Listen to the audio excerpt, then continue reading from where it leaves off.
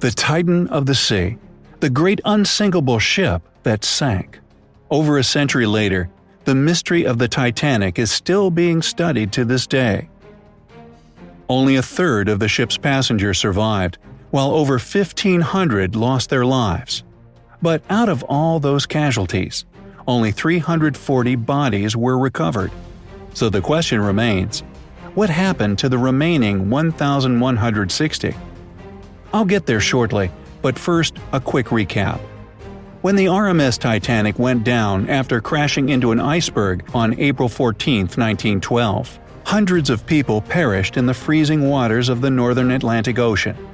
One of the main reasons all these people were left to wait for rescue in 28-degree water, which would all too quickly claim lives before that rescue came, was that the Titanic didn't have enough lifeboats for all its passengers. There were only 20, and they needed 60 to be able to carry everybody on board to safety. As for why there was such a drastic shortage of lifeboats, that's because there had been complaints that the deck was too cluttered looking when they did have a sufficient amount. What's even worse, the first few lifeboats that were released after the collision weren't even filled up halfway, which could have saved so many more lives. Perhaps those poor souls could have been rescued from the bone-chilling waters a lot sooner if the closest ships passing by the Titanic's crash site had seen the flares and other distress signals being sent. But many of them didn't because of something called light refraction. This phenomenon could also explain why the Titanic's lookouts hadn't seen the iceberg until it was too late. There are others, however, who say that this was because of the fact that they didn't have binoculars. Long story short, they didn't have the key to the onboard cabinet where all the binoculars were stored, because the only guy who had that key, Second Officer David Blair, was replaced at the last minute and forgot to hand the key over. If the crew had had binoculars to help them, perhaps they would have noticed the iceberg early enough to change course and miss it. The ship was also moving much faster than the speed it was built for. The reason for this was that the ship's owner, White Star Line, didn't want to fall behind schedule. In fact, they wanted to get ahead of schedule and surprise the world to make headlines for arriving early. Maybe if the Titanic had been sailing at a safer speed, it would have had time to steer away from the iceberg, even if it had noticed a little too late due to the lack of binoculars. Anyway, there was a whole series of unfortunate events leading to the ship's collision and the fact that so many people were left unrescued and their bodies not retrieved. So back to that question. One theory about where the bodies might have gone is that they were lost at sea. Only hours after the Titanic sank, a massive storm came over the ocean. The currents and winds would have swept many bodies up to 50 miles away from the crash site. This could explain why the first ships to arrive at the scene didn't find them. Of course, there were those victims that went down with the ship, and they had no chance of being retrieved.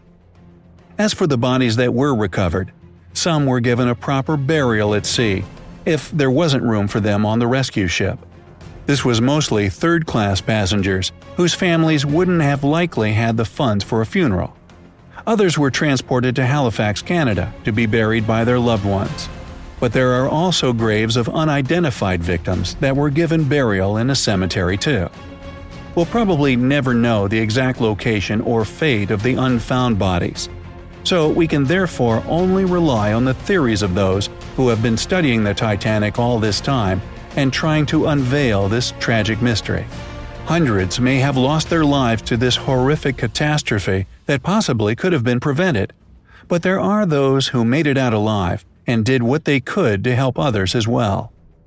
If you saw James Cameron's famous 1997 film based on these events, then you might remember the character Molly Brown being one of the first to make it out on a lifeboat and trying to convince the quartermaster that they should row back to get more survivors.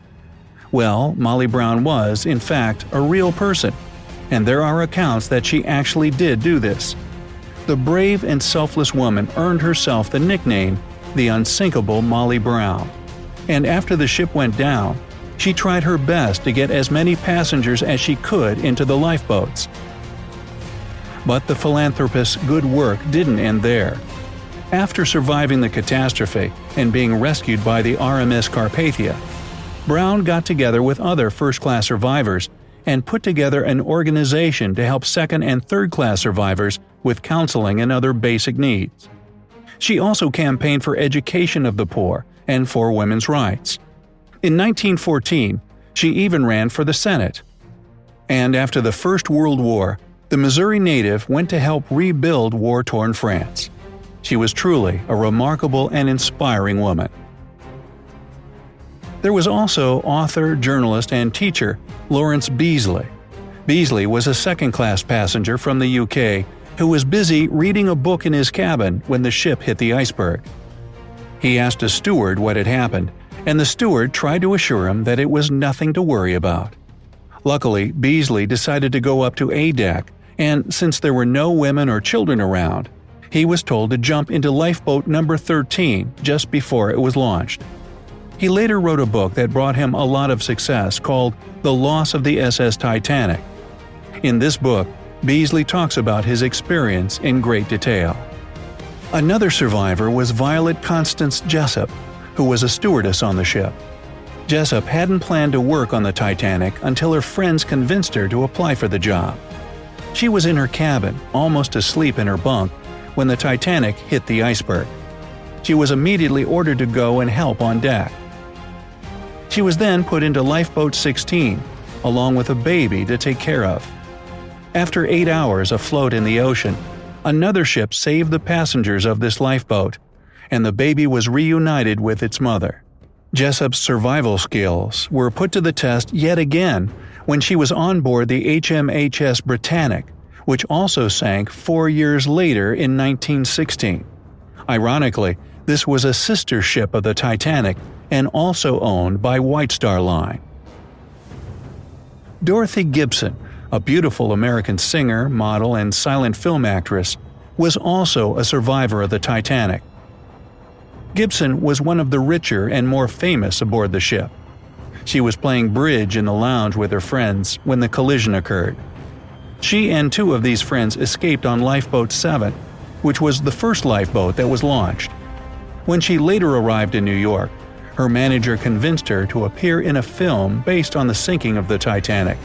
In this movie, she even wore the same exact clothes that she had been in the night of the real sinking. Do you know any other facts about the Titanic's sinking or its survivors? Let everybody know down in the comments. If you learned something new from this video, then be sure to give it a like, share it with your friends, and click the subscribe button to stay on the bright side of life.